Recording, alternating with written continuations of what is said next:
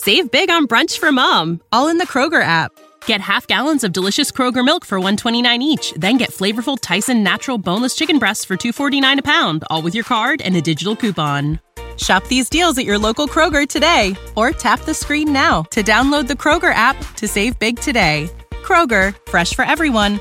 Prices and product availability subject to change. Restrictions apply. See site for details.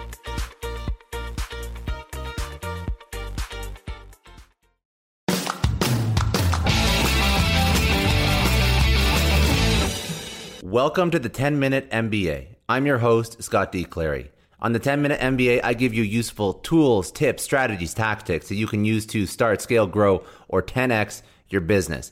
Today, I'm going to help you understand what type of investors you should work with and what type of investors you should stay away from based on a true story that happened to a friend of mine. This is a story about why not all money is good. Today, I'm going to be speaking about predatory investment, malicious investment. Who is this going to be helping? This is going to be helping entrepreneurs who are looking for money, who are looking to raise money to start a business, and they get caught up with the wrong folks. What do I mean by this? Well, over my career, I've worked with a significant amount of entrepreneurs. I've also tried to start my own businesses, consulting businesses, software businesses. I'm an entrepreneur at heart, and I've dealt with a wide variety of investors. Now, investors can be many different types of individuals, and they can also come into your business at different stages.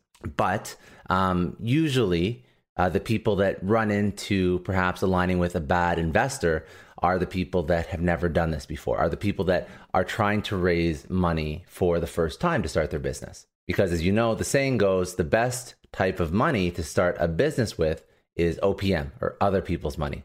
It's usually based on the premise that you don't want to risk your own capital or your own money that you saved, perhaps by working for many years. You have a nice little nest egg and you want to start a business.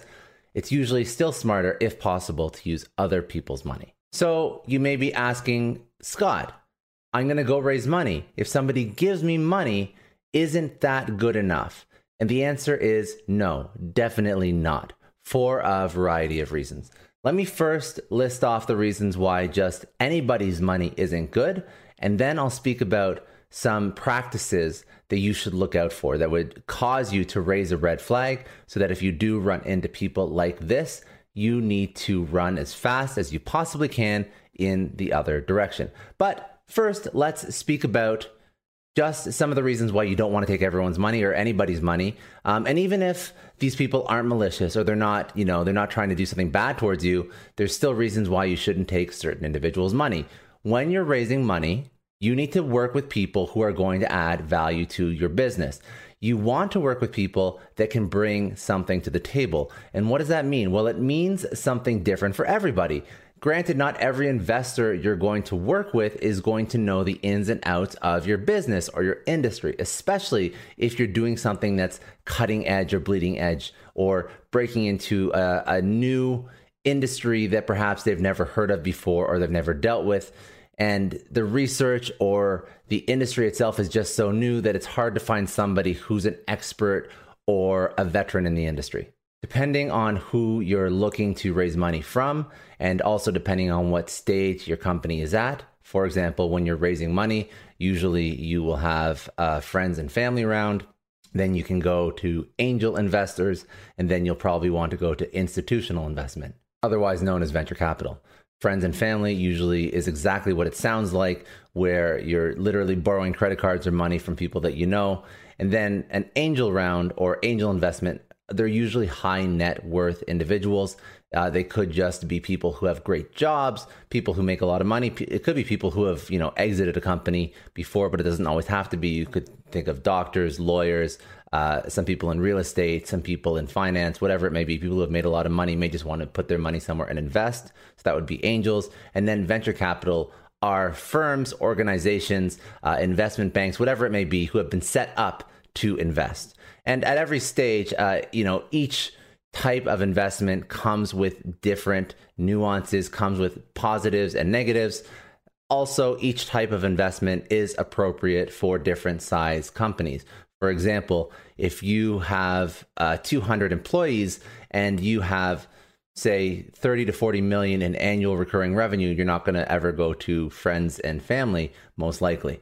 You're probably going to go to an actual firm to go raise money, a venture capital firm. But whenever you're going to raise money, regardless, it could be friends and family, it could be angel investors, it could be venture capital, you want them to be able to provide some value. Now, of course, the more institutionalized the investment is, the better chance they're going to be able to provide value. So a VC firm is going to probably provide a lot more value than just your friends and family. But let's assume, for the sake of today's video and today's argument, that everybody who you're dealing with could offer some sort of value and has the opportunity to offer you value. So if you're going to raise money from VC firm A versus VC firm B, you want to make sure they can offer some value to your business.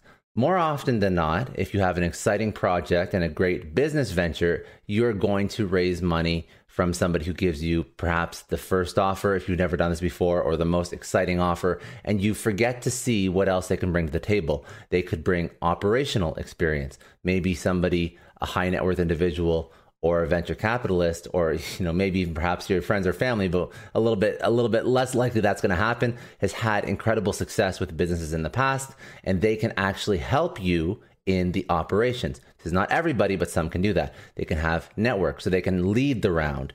An individual can put money in first, and then that means that they're going to have a network of individuals that will also likely put money in after that first individual's put money into your company. Or perhaps it could not be somebody who's leading a network of individuals who wants to invest, but it could be somebody who just has a great network, who could be potential decision makers, stakeholders that they can reach out to, and you could potentially sell your product to.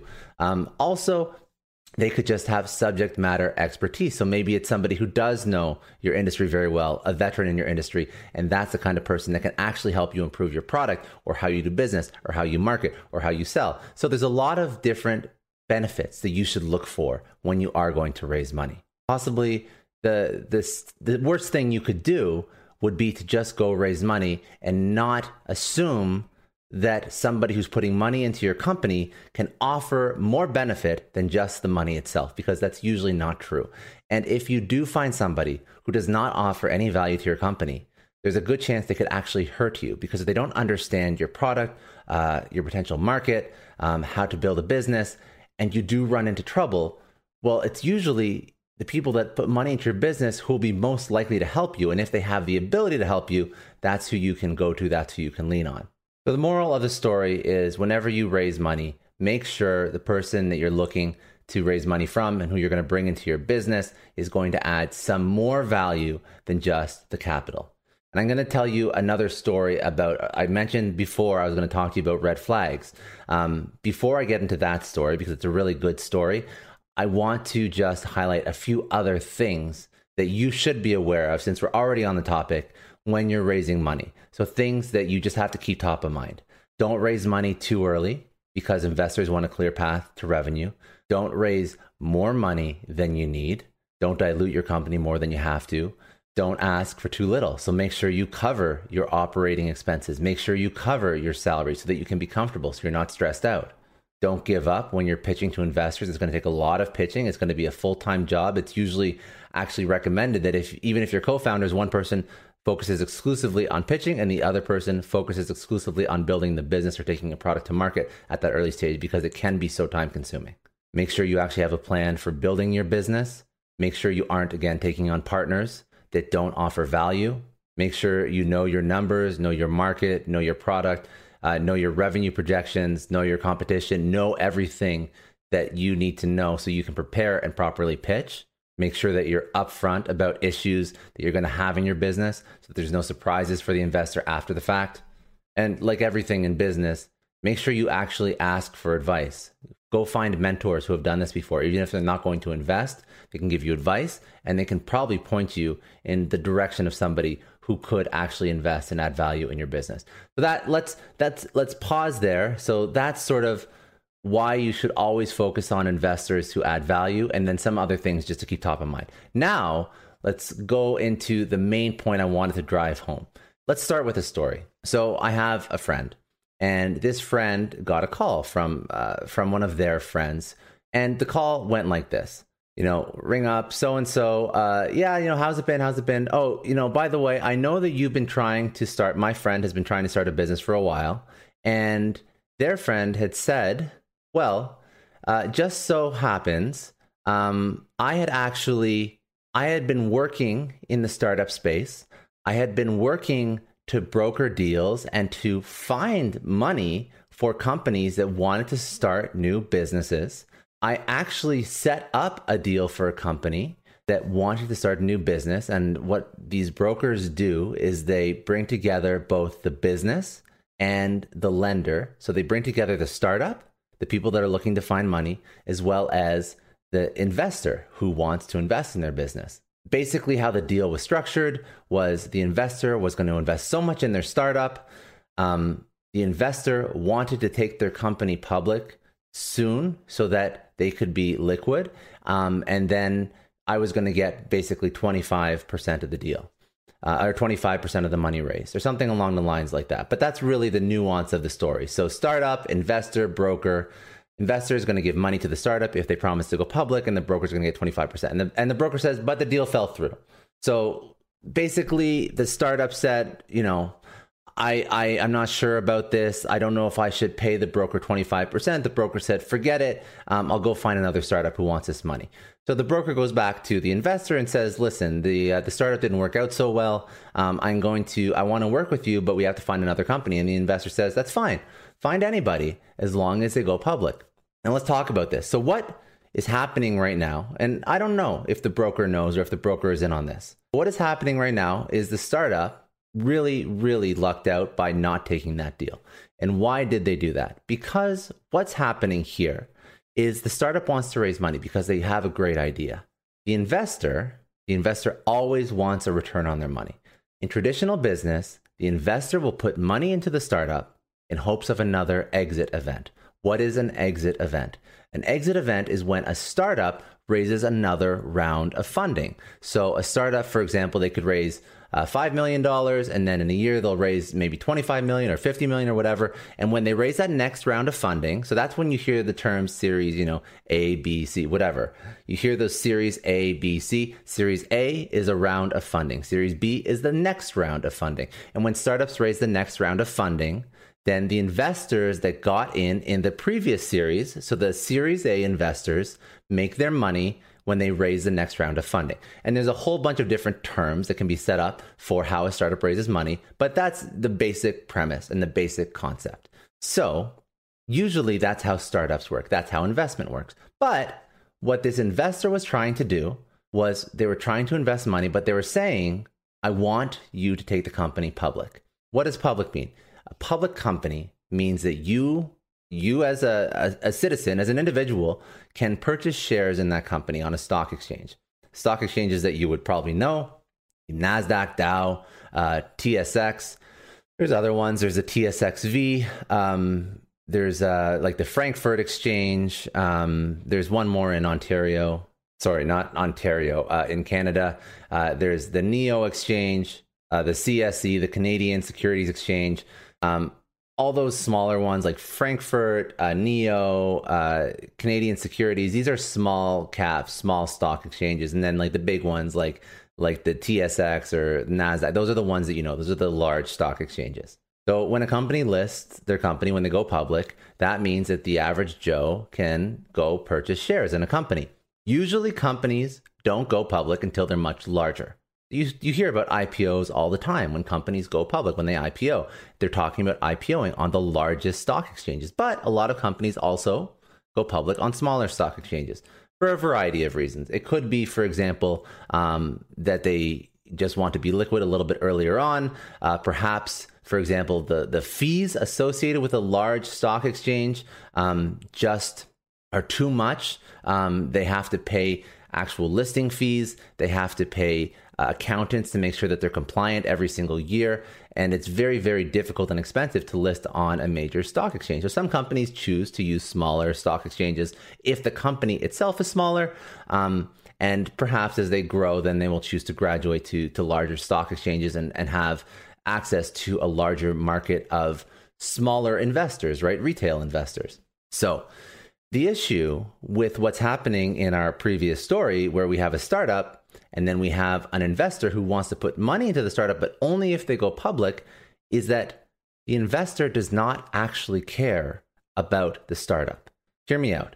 If the investor puts money into the startup and the startup, only if the startup goes public, that means that at any point, the investor can liquidate their shares and they can basically make their money back. Even if the startup is failing, the investor can liquidate their shares and make their money back, and then some, and a lot. They can make a lot of money off this. And my issue with this is that means that the investor and the startup are not aligned. Their goals are not congruent, and that is really a recipe for failure. It's a recipe for disaster. And what I find with a lot of these types of scenarios, not all of them are malicious, but more often than not, you see investors who want to follow this path, invest in companies only if they go public. Again, the investor wants to make money. They want to hedge their risk if they, one, don't believe in the company, or two, believe that they can pump up the stock price so that they can make money even if the company fails. You see a lot of this with emerging markets. You see this with medical tech. You see this with blockchain. You see this with cannabis. You see this with markets that aren't truly defined, where there's still a little bit of hype around them and where there's a little bit of FOMO. And in theory, if you really oversell, overmarket what the company is doing, if it's in an exciting, emerging industry, a retail investor will probably buy. And that's a big issue, especially if from the get-go, they don't even have a product. And this is actually this is a point that I didn't even bring up. The company that's looking for investment does not have a product, does not have revenue. That's a huge red flag. So when the broker was putting this deal together, the investor said,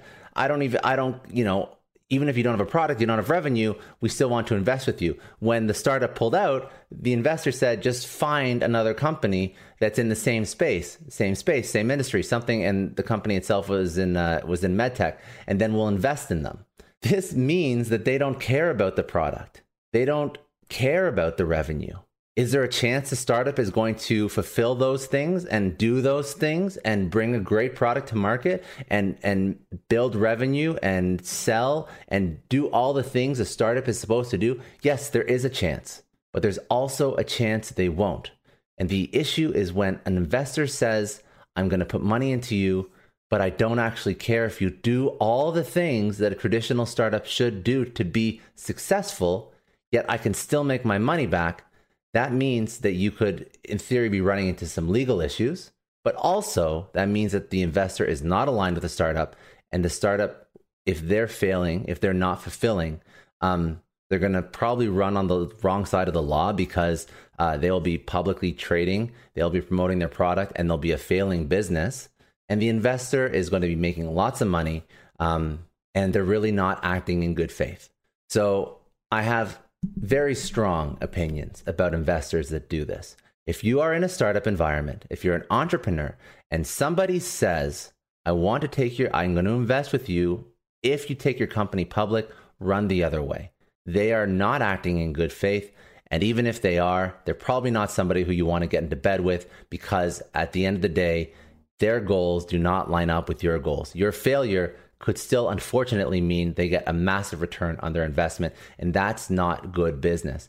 And unfortunately, if that really does happen, now we're talking people that could pump up stocks that really have no business merit, no actual anything under the hood, and then we're getting into illegal territory. If there's an investor that's trying to advertise or PR or market a company that doesn't have a product or doesn't have revenue, and that company's public, well, that's securities fraud.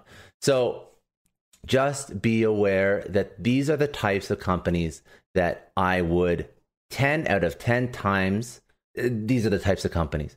These are the types of investors that I would 10 out of 10 times recommend you run away from as fast as possible. A true investor, a good partner, which is what you need as an entrepreneur. There's enough entrepreneurs failing who have good partners. So don't pick a bad partner from the get-go. Don't pick a business model that could potentially put you in a precarious legal situation from the get-go. So pick a partner, pick an investor that's going to add value, that's not going to ask you to go public before you even have a product, God forbid, revenue that doesn't make sense. An investor will always want a clear path to revenue. They'll be looking at your annual revenue, your monthly revenue. If you're in software, your churn rate, your monthly active users, your margin, your customer base. These are the things that true quality investors look for, not I don't care what company it is, I just want to take them public. So if you ever hear those words, run as quickly as you can away from that investor and go find yourself somebody else that can actually add money, but also value to your business. Anyways, that's my story. I hope it gave you a little bit of insight into what to look for in investors when you're trying to start a new business. So I hope this story and I hope some of these lessons just make you think before you partner with somebody. Again, any business problems you have, don't worry, I got you. This has been another 10-minute MBA. Have a great night. I'll see you tomorrow.